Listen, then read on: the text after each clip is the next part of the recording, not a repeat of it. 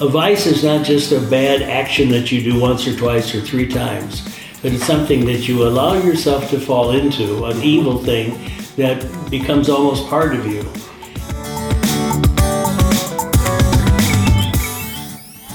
Here's your host. I'm Tony Miller with KCDM, your host for the show this evening. Thanks for joining us for this week's episode of Pastor's Perspective. This week we continue our three-part series on virtues and vices, and we are finally going to get to some of the vices.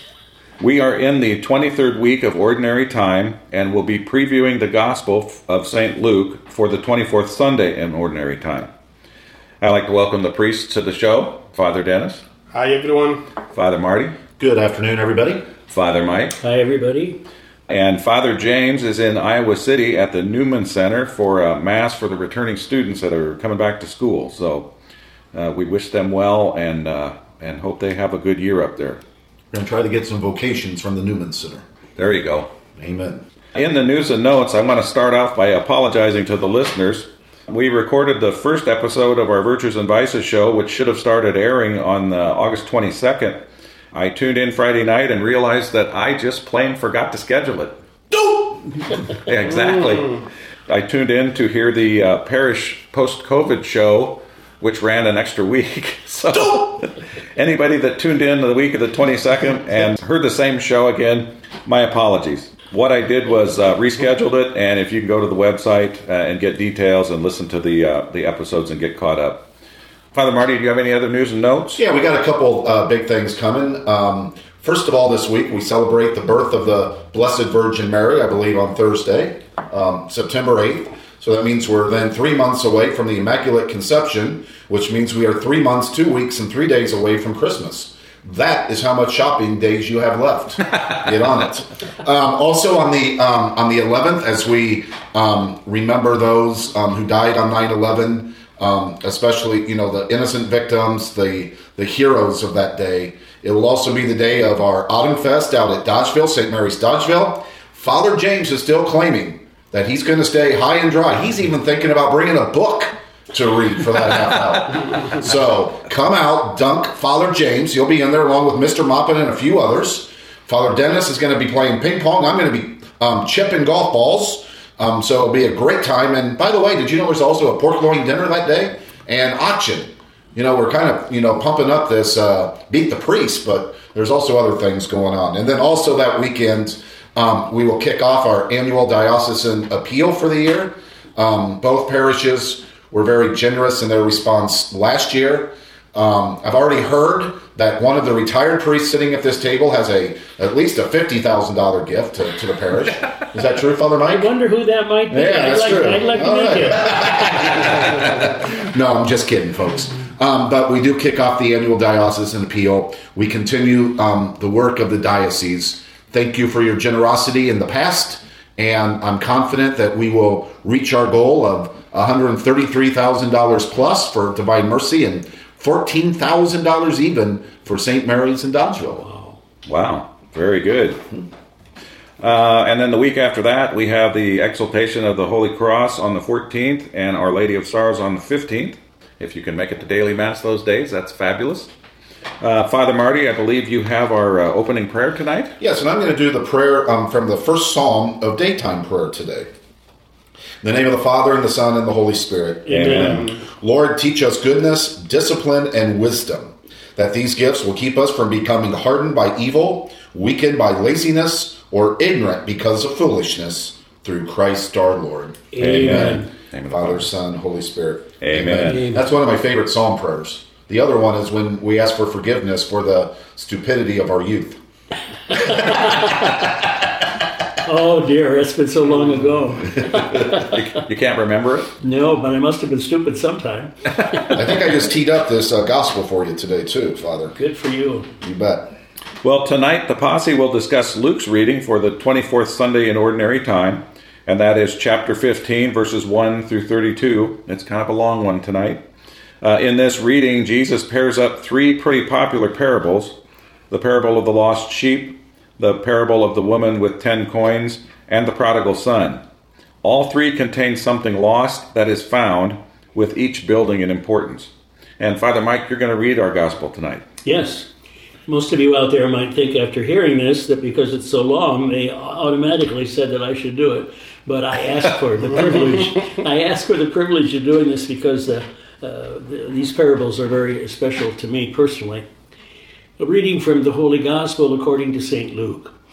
Tax collectors and sinners were all drawing near to listen to Jesus. But the Pharisees and the scribes began to complain, saying, "This man welcomes sinners and eats with them." And so to them he addressed this parable. "What man among you having 100 sheep and losing one of them would not leave the 99 in the desert and go after the lost one until he finds it? And when he does find it, he sets it on his shoulders with great joy, and upon arrival at his home, he calls together his friends and neighbors and says to them, 'Rejoice with me, because I've found my lost sheep.' I tell you, in just the same way, there will be more joy in heaven over one sinner who repents than over 99 righteous people who have no need of repentance. Or what woman, having 10 coins and losing one, would not light a lamp and sweep the house, searching carefully until she finds it? And when she does find it, she calls together her friends and her neighbors and says to them, 'Rejoice with me, because I found the coin that I lost.' In just the same way, I tell you, there will be rejoicing among the angels of God over one sinner who repents." And then he said, "A man had 2 sons, and the younger son said to the father, 'Father, give me the share of your estate that should come to me.' And so the father divided the property between them. And after a few days, the younger son collected all of his belongings and set off to a distant country where he squandered his inheritance on a life of dissipation. And when he had freely spent everything, a severe famine struck that country, and he found himself in dire need. And so he hired himself out to one of the local citizens, who sent him to his farm to tend the swine. And he longed to eat his fill of the pods on which the swine fed, but nobody gave him any. And coming to his senses, he thought, 'How many of my father's hired workers have more than enough food to eat? But here am I, dying from hunger. I shall get up and go to my father, and I shall say to him, Father, I've sinned against heaven and against you. I no longer deserve to be called your son. Treat me as you would treat one of your hired workers.' And so he got up and he went back to his father. And while he was still a long way off, his father caught sight of him, and he was filled with compassion. And he ran to his son, embraced him, and kissed him. And his son said to him, Father, I've sinned against heaven and against you. I no longer deserve to be called your son. But his father ordered his servants, Quickly, bring the finest robe and put it on him. Put a ring on his finger and sandals on his feet. And take the fatted calf and slaughter it. And then let us celebrate with a feast, because this son of mine was dead, and he's come back to life again. He was lost and has been found. And then the celebration began. Now the older son had been out in the field, and on his way back, as he neared the house, he heard the sound of music and dancing. And he called one of the servants and asked, What does this mean? And the servant said to him, Your brother is returned, and your father has slaughtered the fattened calf, because he has him back safe and sound. And he became angry, and when he refused to enter the house, his father came out and pleaded with him. And he said to his father in reply, Look, all these years I have served you, and not once did I disobey your orders, and yet you never gave me even a young goat to feed on, or my friends. But when your son returns, who swallowed up your property with prostitutes, for him you slaughtered the fattened calf. And the father said to him, My son, you are here with me always, and everything I have is yours. But now we must celebrate and rejoice, because your father was dead, your brother was dead, and has come back to life again. He was lost and has been found. The Gospel of the Lord. Praise to you, Lord Jesus Christ. Thank you, Father Mike. Thank you. The lost sheep example was a wild exaggeration for the people of that time and for us today. Who would really leave the whole flock to find one sheep? Jesus. Is Jesus poking the Pharisees in the eye with these stories? How does that apply to us today? Well, you have to remember, you have to go back to the first 3 verses. And I'm going to need a little bit of help from Fathers Mike and Dennis here when I say this. That it was very uncommon for a holy man, if I'm right, and correct me if I'm not, you two, for a holy man to be with tax collectors and sinners. Correct. Okay. So Jesus is dining. In Luke, I'm surprised Jesus ain't about 400 pounds. But anyway, he's always eating. Have you noticed that? He eats all the time. All right. It's all that walking. Yeah. So he's with tax collectors and sinners, and that's why the Pharisees would really be on him about that. Your guy eats with tax collectors and sinners. What's going on here? And Jesus would overhear that, but you have to go back to something he said earlier. Well people who are well don't need a doctor. Sick people do. Right. And Jesus came to save. And so he's going to those who need saved, the tax collectors and the sinners. And what I find interesting about that is we're all sinners. Mm-hmm. And when it's like, the Pharisees are saying, your teacher eats with tax collectors and sinners. Well, he eats with you too. What's that say? Well, I was kind of wondering too if the Pharisees were, in the mode of trying to trap Jesus too. I'm not sure in this one. It was just they're always looking for him to do something. But then that's what the slam about eating with sinners and tax collectors was about. Yeah, so. It is also, in addition to what Father Madi had said, the Pharisees and the scribes, they regard themselves as perfect people. Mm-hmm. So mixing up with tax collectors, for them, that was not something possible. And Jesus was a teacher, and the teacher mixing up with the tax collectors who were already labeled as the sinners was something unbelievable. But Jesus is doing the contrary to teach them that he came for sinners. Mm-hmm. We do a little of that today still. There's a vestige of that that's still with us, even though we don't claim to be holy or perfect or anything like that. But whenever we see somebody who is with somebody who's got a bad reputation, there's a big question in our mind: is why are they associating with that person? Don't they know what they're really like? And I think that's still present in the human psyche with us today. And we make a judgment inside. We maybe not come out and say it.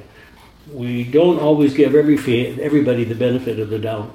And I'm going to go back to the 70s, 80s. Mm-hmm. It was the Jesus of Nazareth movie. Right. I love it. Right. And so you're going to be able to help me with this, if my memory serves me correct, okay? They say I'm so old. Yeah, but I got chemo brain. So there's a great scene in there where and it's Hollywood. Mm-hmm. And where they place the scene at is Jesus is over at Matthew's house. Mm-hmm. And if I remember right. And it's Peter who is upset because he's eating with tax collectors and sinners. Right. And then, so Peter's kind of standing outside like, I've got to be here, but you don't have to make me go in. Right. And when he tells this parable, that's Peter's conversion. That's right. Peter comes in and joins him. That's right. Okay. Which I think is very powerful. Oh, I do too. I remember that scene very well. Mm-hmm. And you're right on the mark there. Very good. But, it's really quite common today to see pennies on the ground. But in Luke's time, coins were much harder to come by. When the woman finds the coin, she shares the good news with friends and neighbors. Isn't that what we're called to do today about finding Jesus and encouraging repentance? That's part of our evangelization. Because we complicate evangelization. We think we have to know everything. Evangelization is how Jesus has worked in my life. Right. Okay? How many of us listening tonight, the four sitting around this table, at one time or another, we haven't been lost. We've been that lost sheep, that lost coin, that lost son. Right. And I want to go back, in a business standpoint, 99, leave 99 and go search for the one. No, you wouldn't do that. You'd write off the one. It'd be a tax thing. Yes, it would. I.e. the conversation we were having before we came on the air tonight. Right. But is it really that far-fetched when you're the one? Mm-hmm. Is it that far-fetched to celebrate when you're the lost coin? That's right. And I'll go back because, and I'm going to tell a little story with it too, because you were there. Okay. Remember what I used to do for first reconciliation with a coin? Yes, I love that. Yeah. Yes, that So was what I great. would do is I would take, like if there's 20 kids, Okay. I'd have 19 quarters. Okay. But then I had a gold dollar coin that I would hide. And then I would find it and say, this is you. This is the most precious coin that there is. And that is you in God's eyes. And think about it. She finds this coin, then what does she do? She spends all of her money throwing a party that she's found the lost coin. But and that's another homily I heard too. It's like the saints and the angels lining up, and you go through the line when you're found, giving them high fives and everything, that, hey, we've been found. Right. Like I said, this doesn't make much sense until you're the lost sheep. You're that one. You're that lost coin. Right. And then you're found. And again, there's vestiges of that just even in the secular order with us today, because when we lose something, I'm losing things all the time. I lost my mind a long time ago. But we are so upset about not finding whatever it is, and our whole world is turned upside down, and we turn it upside down trying to find it. And when we find it, we are so excited, we get on the phone and call people and tell people we found it. We have a big celebration almost, not maybe in a formal sense, but we are so excited and so relieved that we have found it, Yeah. And I remember one person who lost his wallet. Mm-hmm. And that wallet, as you know, had the bank cards, every stuff, some documents there. And he was really, really upset the whole day. And finally, he found the wallet into the car. Oh my God, it was a joy. So, yes, the lost coin is an example Jesus used. But mainly, he's talking about the soul, our souls. Even if it is one soul of one person, if you lose it, for God, that is a big loss. For the church, that is a big loss. So that is why he's leaving even the 99, because that value of one person who is lost is very, very important. Very important. It shows us how God looks upon us individually. We forget that a lot, especially when we think of the millions and billions and trillions of people that have walked the face of the earth in history. And yet each and every single human soul is absolutely so valuable to God that he's willing to put everything else aside and go after that one. And that's why all three of these parables bring that out. That God's way of valuing things is completely different than the way we are. That's a good point. Yeah, I like that. Yeah. And on that note, of course, the son returning in the prodigal son parable is the most precious of the three lost items. We talked about the prodigal son back before Easter. I think you said, Father Marty, it was the fourth Sunday of Lent? Mm-hmm. So that would be the fourth episode of Pastor's Perspective if you wanted to go back and listen to that episode. Shameless plug. Yeah. We talked about the reaction of many of the characters in the reading. And I was thinking about other angles, and the servants kept rising to the top of my thoughts. I wonder how the servants felt about the son returning. They didn't have really a stake in the inheritance, but they were working for his father, and their livelihood and everything was coming from it. So is there any mention in any of the Gospels or anything about where it talks about the servants? I know the servant answers the brother when he comes back, but... This is a parable. The lost coin and the prodigal son are two parables that are only found in Luke. Oh. So Luke is one of the things, and I think we've talked about this before, is one of the themes of the Lucan gospel is God's mercy, God's forgiveness. Okay. So he added in these to show, the depth of God's mercy for us. And you brought up an interesting point, because the servants isn't something that we usually think about. We think about the father and the two sons. Mm-hmm. But too, you have to remember that when the father says, put shoes on his feet, he's no longer a slave or a servant. He becomes his son again. Oh. That's right. And that's why that is so key. I've never thought about that before. The ring and the robe, But the sandals are a big thing, because usually in Jesus' time, it was, if you had shoes, you were free. Does the ring and the robe point to royalty? That I've never looked up or thought of. So I'm going to bow to the other two in the room. Yeah, Could be. Maybe we can go with the ring. For example, if you see the bishops, they wear a ring as a sign of their their ministry. So we can associate that it was something precious, the robe, because he had no dress anymore. And someone who was lost, you give him a ring, something precious. That was a kind of bringing back his dignity, his life, which was lost already. Right. Yeah. So if you're looking for homework to do, you could go see what you could find about a ring and robe in the Prodigal Son representing royalty, and then let us know on the website. Ultimately, repentance is the focus here of the reading. Hopefully, the one sinner who repents, which the angels will rejoice over, will be each one of us someday. Or is this more targeted at the fallen away Catholics and they're being found again? I think it targets both. The thing that strikes me in this whole thing is that you look at the way the Father reacts to the Son.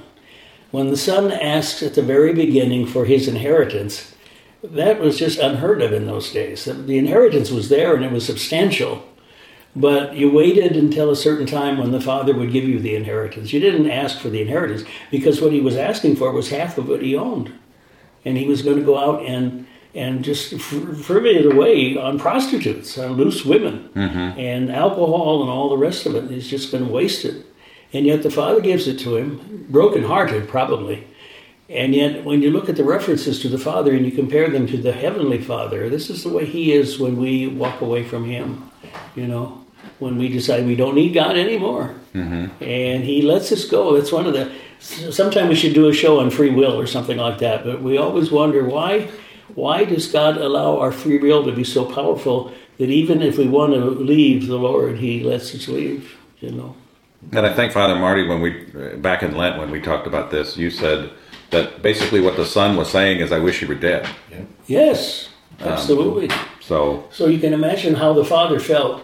And in juxtaposition to God, even though God is beyond our feelings, our human feelings, but God must feel the same way when we deliberately reject him.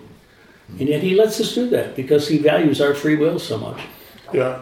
Today we had a reflection when we were done with the Mass about how we misuse our free will.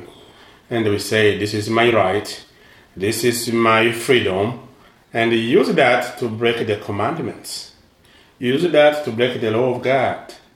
Yes, you are right. You can use your rights, you can use your freedom, that is good, but you have to remember that you don't break away from God. So this is something like the prodigal son. For him, he remembered to come back. But sometimes for us, when we break away, we tend to forget to ask for forgiveness. So we do have free will, and we can use it to break God's heart. Sure, absolutely. But he's always there listening. He's always there urging us. He's always there. He's always going to be there. And you see this in the example of the Father's attitude toward the Son.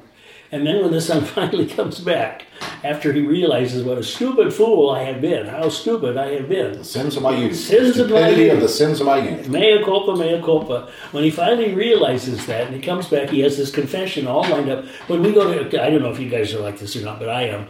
I practice my confessions in my own heart before I go to confession. How am I going to say this? What am I going to say? How's this going to sound? The whole bit, and that's what this guy did too. He practiced his confession. What does he say to his Father? But he's motivated first and foremost by his desire to be reunited again with the Father. Then when he goes to the Father barely lets him get his confession out because he's so happy to have him back. When I was a young seminarian, we had a priest who told, when we had when they were instructing us about how to hear confessions, do a good job and all that, he said the hardest thing for people in confession is the going to confession, opening that door and walking into that confessional, ringing that doorbell at the rectory and saying, Father, would you hear my confession? You should, as a priest, help them get over that hurdle as best you can. Mm-hmm. Make it as easy for them as possible to get over that hurdle, and then everything else will take care of itself. And I found that to be very, very true. That's what the Father did in this parable. He wouldn't even let him get through his memorized version of his confession. And right away, he says, bring the robe, bring the ring, fix the fatted calf. He's not even concerned about the sins, which I think is absolutely amazing. That's God's attitude toward us. And the wonderful thing about God is that he is always leaving the flock and going out to look for the strayed, Yeah. the one that's wandering off, Yeah. and he's always there. Yeah. I like mostly the humility of this prodigal son. He was humble enough to acknowledge that he needs to go back to his father. Yeah. And I know we can get into this another time because I know we're going long on this and that. I'm going to disagree with you there. Because I think, and I'm going to go, because I think this leads into virtues and vices. Sure does. Because what was his motivation to go back? Me. It was me, and I'm hungry. I'm it was hungry. my I'm stomach. suffering. Yeah, I don't think it was humility. I can agree with you. Yeah, I think it was my stomach. It was hunger. He was Yeah, hungry. hunger, no place to sleep, and da da da da da. But the thing that makes him turn is the fact that his father has no interest in what he's done, right. like you just said. You know, and here's the thing. One of the things is if and when when and if I get to heaven, okay, I want to be able. I'm hoping that we have a VCR tape of this parable or something. Okay, no, I want to see because there's two things I want to see in this. Number one, the son, when the older son comes back, I want to know if the younger son goes out with the father. So if the three of them are together. Second, I want to see the look on the younger son's face when his son is arguing with his father. And third, I want to see if the younger son actually had a conversion. Because think about it. Because where we left at, we had to celebrate. The son of mine, because your brother was dead and has come to life again, he was lost and has been found. And that's where it ends. That's right. We don't hear what the older brother did or what the younger brother did after that. I find that fascinating. And I think that's part of the not the expertise, but the brilliance of Luke's writing. Yeah. Because, we get so caught up in what the younger son did and what the older son did but what it comes down to is not so much our repentance. Right. It's the abundant mercy of God. Absolutely. If we walk through the door. Absolutely. Absolutely. All right. That's a good place to wrap it up. We actually covered some ground we didn't cover in the first one. And that's what the great part about the scripture is. I apologize if I hurt your feelings by disagreeing with you. No. I agree with you.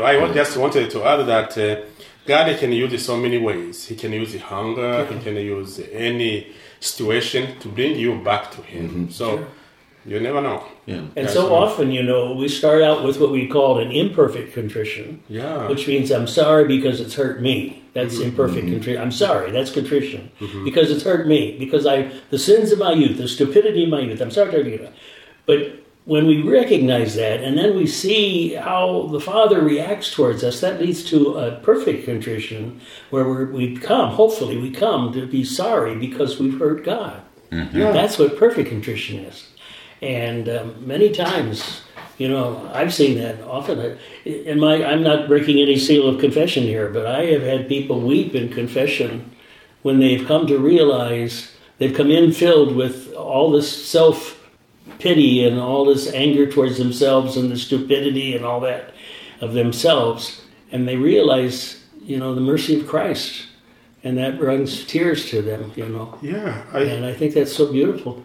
And those tears, when I see those tears, I always tell people, I said, your tears have forgiven you. The tears are a sign of your forgiveness that come from God. Confession is a powerful thing. Beautiful. Yeah, I was even saying this, you see, that I want just to challenge Father Madi, that there was hunger first, but later it comes to be something greater, that I shall get up and go to my father, and I shall say to him, Father, I have sinned against heaven and against you.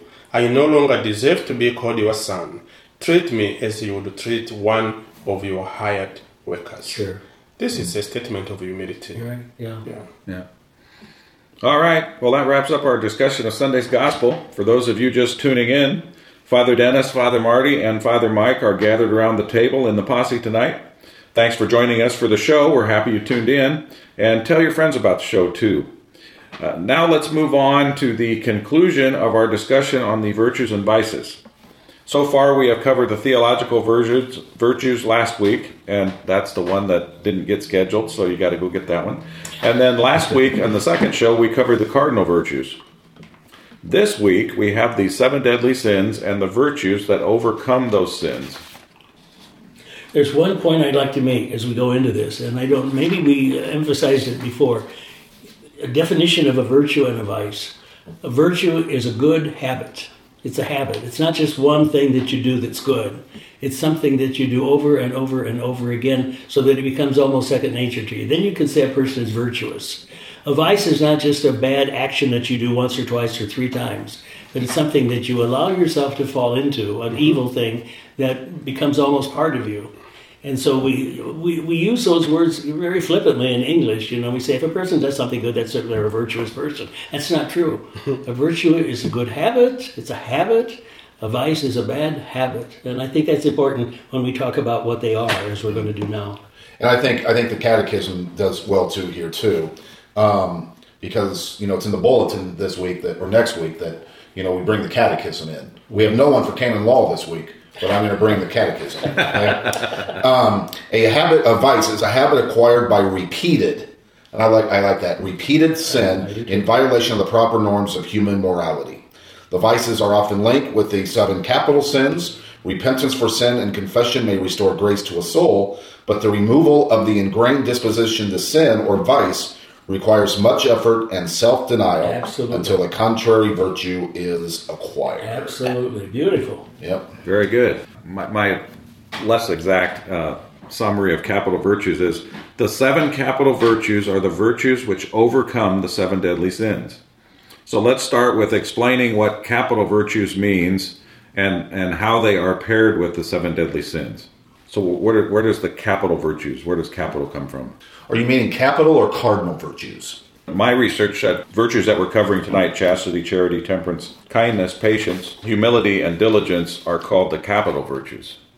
The cardinal virtues were faith, hope, and charity. Right. And if you take those 7 together, they make up the cardinal virtues. Yeah. Justice, prudence, temperance, and fortitude, added to faith, hope, and charity. And faith, hope, and charity. Yeah. Okay. Mm-hmm. Okay. That explains They're the biggies. That explains things from which other things come. Yeah. That explains the duplication. Right. Okay. Now later on, when you get into natural virtues, you have the same kinds of qualities that are they're qualities that come under the same type of heading, but they're a little bit different because they're natural. They don't come from God directly. They come from God, but they're things that we naturally acquire or naturally perfect in ourselves. Whereas in the especially faith, hope, and charity, like we talked about at great length, those things directly come from supernatural grace. So that's the difference. So let's start with chastity. And chastity overcomes the sin of lust. Our bodies are temples to the Holy Spirit, but how many of us defile our temples through lust? What's the best prayer to receive chastity and help us avoid Satan's playground of lust?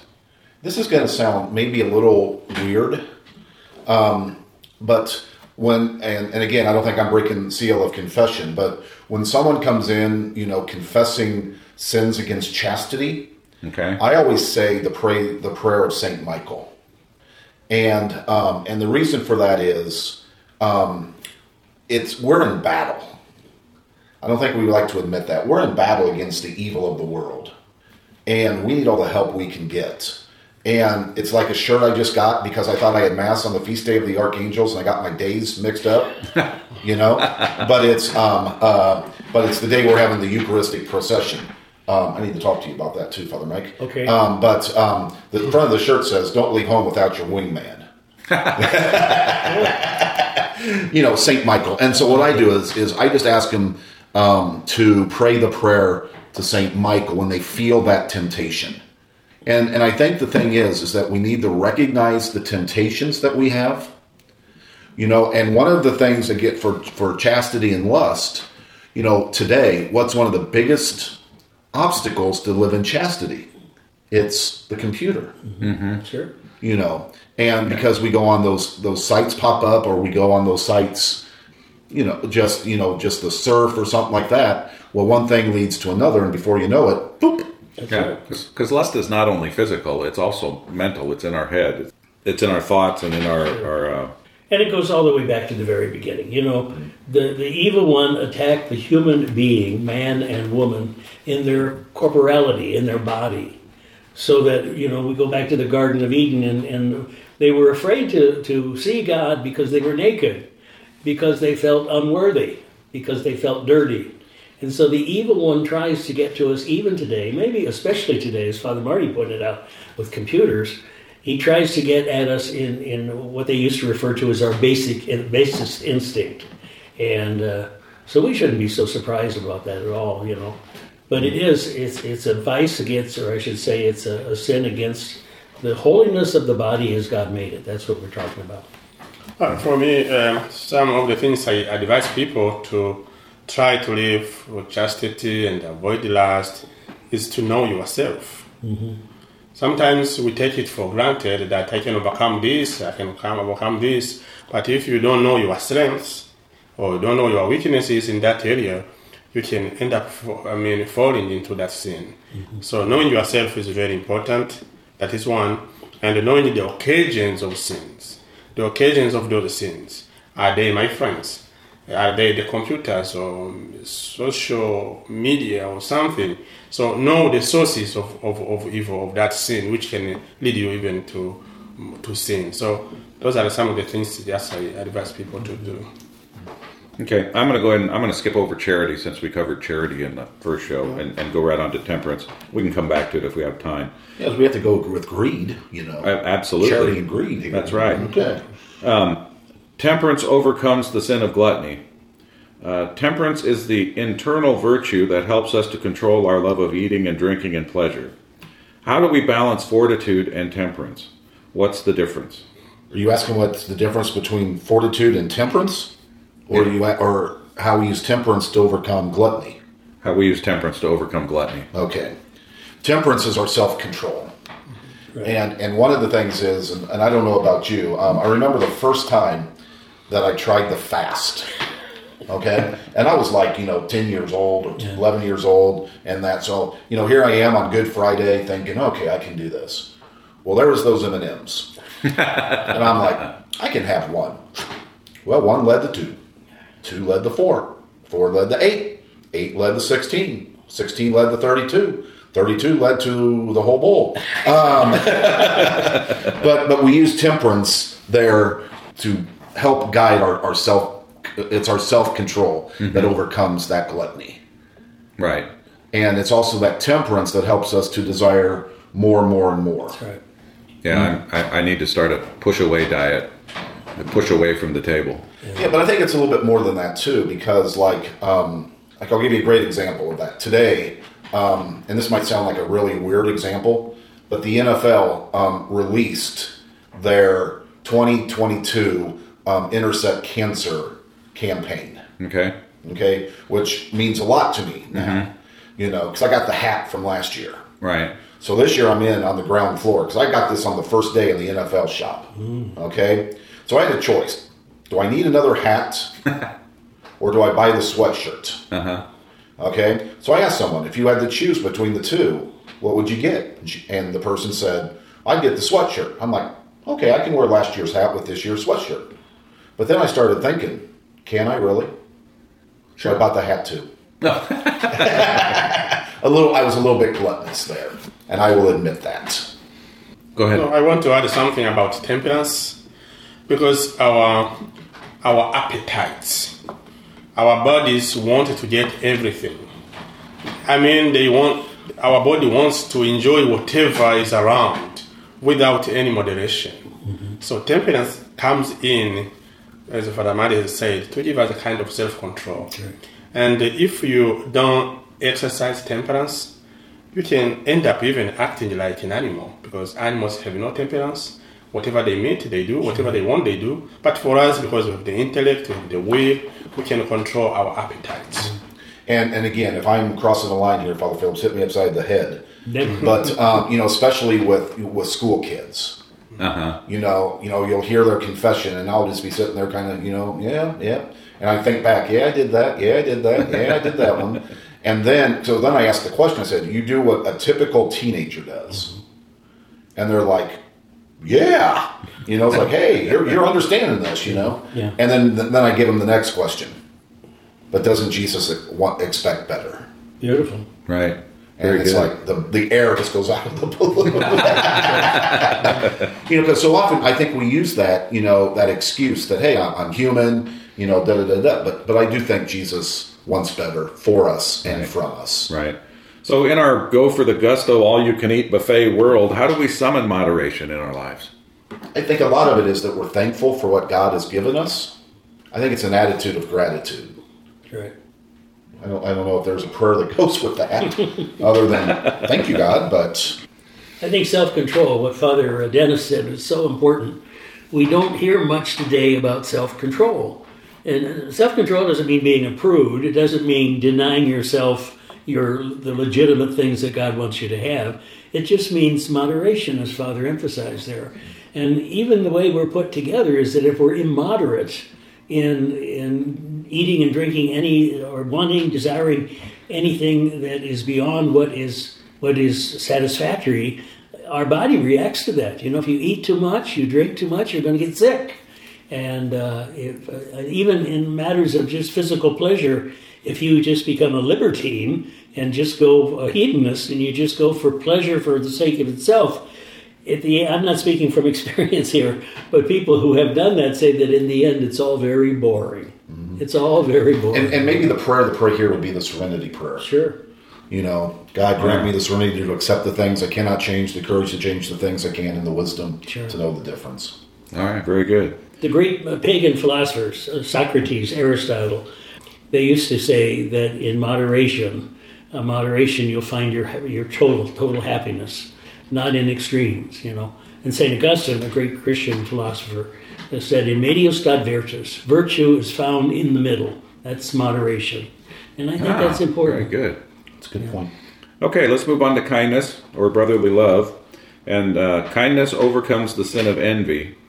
This virtue involves being genuinely happy at everyone's success, even for those we don't particularly care for. Envy is a tough one. Jealousy tends to rear its ugly head when we see others succeeding when we are struggling. How do we counteract that reaction? I think that if we're generally concerned for one another, that will just flow from that. And I'm going to say something my two brother priests here might disagree. But if you want to hear another priest talk about another priest, just say something good about that priest, and they will say something to the effect of, "Yeah, but I knew him in seminary," and I think priests are really bad at this one. We are. Because we get jealous so easy. Yes. And it's hard, because it's. I think for me, this is one of the tougher ones. Because I would love to be able to preach like Fulton Sheen. We've already had a Fulton Sheen. Mm-hmm. And maybe that's the key to fight this one, is to know that, I'm called to be a saint, and to be a saint means to be myself. That's right. Thomas Merton. Yeah, in addition to what Father Mahdi had said, sometimes we want to compare ourselves to others, and we want to be who we are not, the people or the person we are not. And we end up into envy, into jealousy about this, about that. You see the success of somebody, someone is loved by people, or there are so many ways. And then if you want to compare to other people, always you will be looking like, why can't I be like this? Why can't I be like this one? But if you accept yourself, as Father Mahdi has said. Yeah. And do you know where I learned this gift from? Is from your classmate, Father Casca. Really? Yeah, because I was his parochial vicar like eons ago, and we started something. It was like a memorial mass for All Souls, and someone came up to Father Casca after the mass and said, "Father, thank you. This is so beautiful." Da da da da. And I was kind of standing there, and I'm like, and he's like, "Don't thank me, thank him. It was his idea." Yeah. And I just thought that was just hey, that's the way we should be. Mm-hmm. Yeah. I like what you just said about when you mention, in regard to priests, but it applies to anybody, when you mention somebody's name, what is the immediate reaction you get from the people that are around you? Mm-hmm. Good people react positively. They say something good about the person. They add to what you've already said. People who are subject to a lot of these vices, they react negatively. Yeah. And envy is the queen of all of that. And so again, it takes self-control. It doesn't come automatically, and yet it'll make you a lot happier, and you'll be able to sleep a lot better at night if people. And eventually, what's going to happen is people are going to say about you what you've said about others. Yes. He always says something nice about so and so. I've never heard him say anything. Never heard him put anybody down and all that kind of stuff. So it's kind of neat. Yeah, and to kind of go back to what Father Dennis was saying about wanting to be like other people and stuff. George Carlin had a comedy routine on confession where he ended it by saying, "And covet, Father, heavy on the covet." So, don't envy and coveting kind of go hand in hand? A little bit, yeah. I would say so, don't you? I would, sure. Let's move on to patience. We're running low on time here. We may go over just a bit, but I'm bound and determined to get this in 3 shows. Patience overcomes the sin of wrath or anger. Jesus said, "Blessed are the meek, for they shall inherit the earth." Patience reigns in resentment at others. Instead of getting angry with others, we should stop and pray for them, modeling Jesus on the cross. Anger is another emotion that is sometimes hard to keep in check. It seems many of the deadly sins are rooted in emotions. Anger, pride, envy, greed. Why are our emotions such strong triggers for sin? And how do we keep our emotions in check? Well, and one of the things is here too, I think with this is we are emotional beings. Sure. But like Father Dennis said, we're not animals either. So we can control. Now, here's the thing. Anger in and of itself is not a sin. Jesus got angry. We all get angry.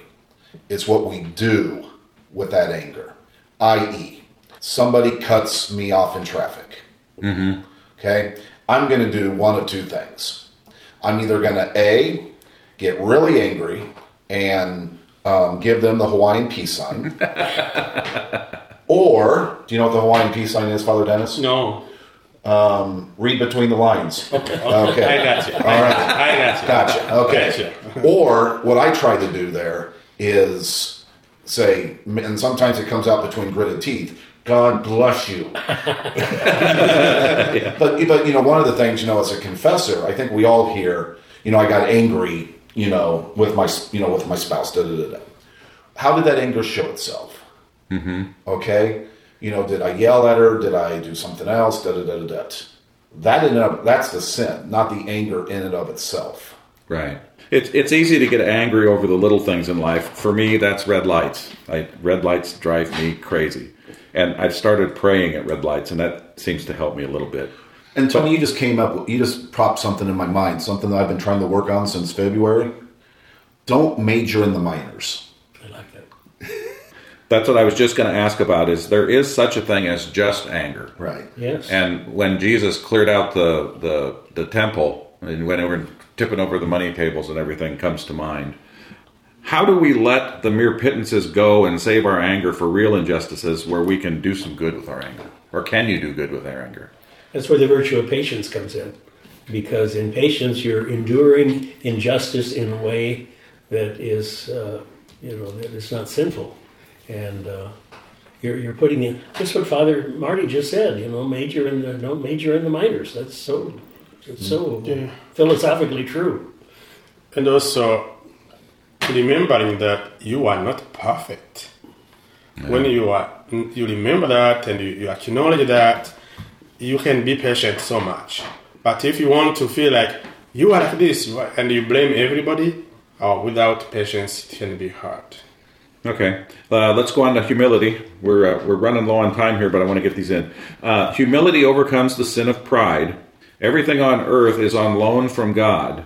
Humility is the virtue that recognizes our 100% reliance on God for all that we will ever have. The Bible says, and we've talked about humility quite a bit in the past couple of weeks, God humbles the proud and exalts the humble. So be humble. Does humility come from the head or the heart or somewhere else altogether? I think it comes from both. I'm sorry. Yeah, go ahead. No, go ahead. I just think what helps me a great deal is humility is truth. It's truth. It's the truth about ourselves. It's the truth about our relationships with other people. It's the truth about our world. So when we're truly humble, we accept what is really true. And so if you accept the truth about yourself in regard to that you're totally dependent on God and all the rest, then you're not going to get all puffed up about yourself. I agree with that. And the other thing too, and I think it helps us overcome that pride. It's a little bit of what I preached on last weekend. And if I was Pope for a day, I would add a verse into our Palm Sunday Mass. Because we start the Philippians reading off at verse 6. I want to go back to verse 5. That's where I want to start it.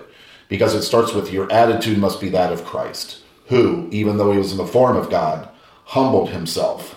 He became one like us. He got down on his hands and knees to wash feet. He humbled himself to be born like one of us. He humbled himself to take up a cross. And this is something that I keep on my phone from 2 years ago. Okay? You think you're humble? Wait until God instructs you serve someone who has hurt you, bless someone who has betrayed you, and minister to the very people who assaulted your name. Are you humble enough? Interesting. The time is not enough about humility. There is a lot. For example, myself, when I finished at St. Ambrose, my last paper is on humility.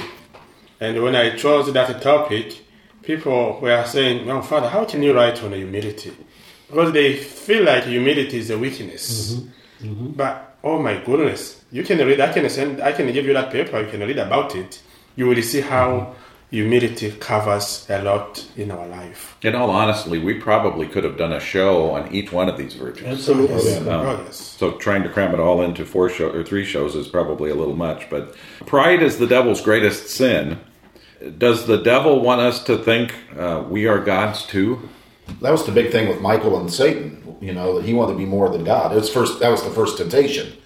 That you'll know more than God does. So, yes, very much so.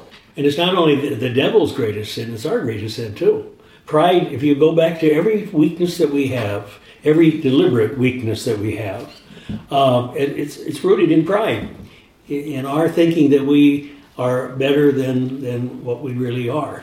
And it's only in recognizing that in our humility that we become better than what we think we are. It's a very interesting kind of mechanism that's present here. But pride is at the root of everything we deliberately do, I should say, not deliberately, but deliberately choose. And that's evil. That comes from pride. What happens when someone starts to think that they earned what they have through their hard work or their talents or whatever, when in fact God is the one who gives it all to us? I think God has a way to humble us. I really do. I mean, sure does. We are found. Something will happen that we realize that our dependence isn't on ourselves; it's on God. The old adage that pride goes before the fall, and you see that just in history. You look at history of nations, history of leaders and people. You see that the ones who have these great tyrants, these evil people that have led people into death and war and all the rest. What's happened to them? Pride goes before the fall. Yeah. Wow, I like that. Yeah, that's like right between the eyes, isn't it? Okay, let's jump on diligence here real quick. Diligence overcomes the sin of sloth.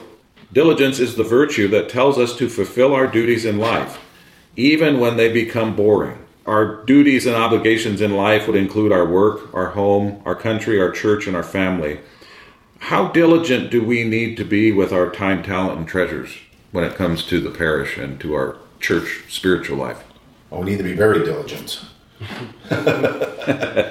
Because I think it's so easy to take advantage of what God has given us. We become lazy.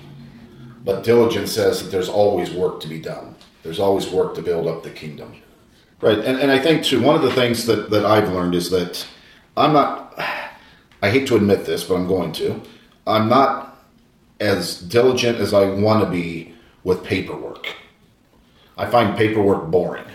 I don't know if you did when you were pastor, but you certainly did. Yeah. Still do. But one of the things that helped me was at IPF, when the director says, when I get back on Monday, the first thing I'm going to do is sit at my desk for 2 hours and sign letters for people who have donated. He's just got to sign his name. Thank you, But what he said was he brings God to the desk with him. And that helped me out considerably. If I bring God into my paperwork, just as I bring God into, before I went to anoint somebody last week at the hospital, if you continue to bring God into things, that helps us to be diligent. Take God with you Wherever you go. So when life gets hard, sometimes it's too easy to just move on or avoid the hard stuff in life. How will we be judged if we don't exercise diligence toward our loved ones and our fellow man when we die? I think we're going to be judged harshly. Would you agree? I do, very much. Yeah. The Lord will probably say, I cared, but you didn't care about all the things that were really important in your life. Those are things that we should really be concerned about, I think, when we are still in a situation where we can change them now. But Jesus is merciful, right? Mm-hmm. So he will forgive us. Presumption. So that kind of goes back to the whatsoever you do to the least of my brother. Yeah. Absolutely. Okay. We're going to be very surprised, I think, at the judgment, and I know the old adage about the things are going to go pretty good for those who are most worried and all that. But a lot of things we should examine our conscience about, and these things that we've been talking about are included in that things that we take for granted, God doesn't take for granted. Mm-hmm. Whether or not we are concerned about the poor and the sick and the suffering and the people in our lives that nobody else pays any attention to. God pays a lot of attention to that. Yeah. So to end it on kind of an up note, what is the reward for diligence? Either immediately, in our lives or after we die? I would say life with God, eternal. Mm-hmm. Well, that wraps up our series on virtues and vices. Father Dennis, I believe you have our closing prayer. Yes, I wanted to conclude with a prayer to ask for forgiveness like the Prodigal Son. In the name of the Father, and of the Son, and of the Holy Spirit. Amen. O Lord Jesus, Redeemer and the Savior, forgive our sins. Count not our transgressions, but rather our tears of repentance. Remember not our iniquities, but more especially our sorrow for the offenses we have committed against you. We long to be true to your word, and I pray that you will love us and come to make your dwelling place within us. We promise to give you praise and glory in love and in service all the days of our life. Mary, seat of wisdom, Pray for us. In the name of the Father, and of the Son, and of the Holy Spirit. Amen. Thank you, Father Dennis. Very nice. With that, we bring our series on virtues and vices to a conclusion. I was pleasingly surprised that we were able to turn what I thought would be 2 shows into a 3-show extravaganza. I'd also like to apologize once again for the scheduling faux pas. I can't blame anyone but me. I just simply forgot to schedule it. If you aren't able to hear the shows when they were aired last week, please go to our website, kcdmradio.org, and listen to them when you have time. Pastor's Perspective for next week, the 25th Sunday in Ordinary Time, will continue with chapter 16 in Luke's Gospel, and we will be talking about the 7 sorrows of Mary. Until next week, remember, God loves you and has a plan for your life. We invite you to come back to Mass and receive the sanctifying graces to increase your many virtues. Consider this a personal invitation to come home to the Catholic Church. If you are attending Mass, invite someone to join you. I'd like to thank the priests who are in the posse tonight. Father Mike, thank you. Thank you. Father Marty, thank you. Thank you. Father Dennis, thank you. Thank you, everyone. I'd also like to thank the listeners for tuning in. Please join us again next week on the radio. Listen on the website. Until then, pray to acquire all the virtues in abundance and to shed all your vices ruling your lives. The reward for acquiring these virtues is out of this world. Be humble, be happy. Good night, everyone. Good night. Good night. Good night. Thanks for listening. We hope you enjoyed the show.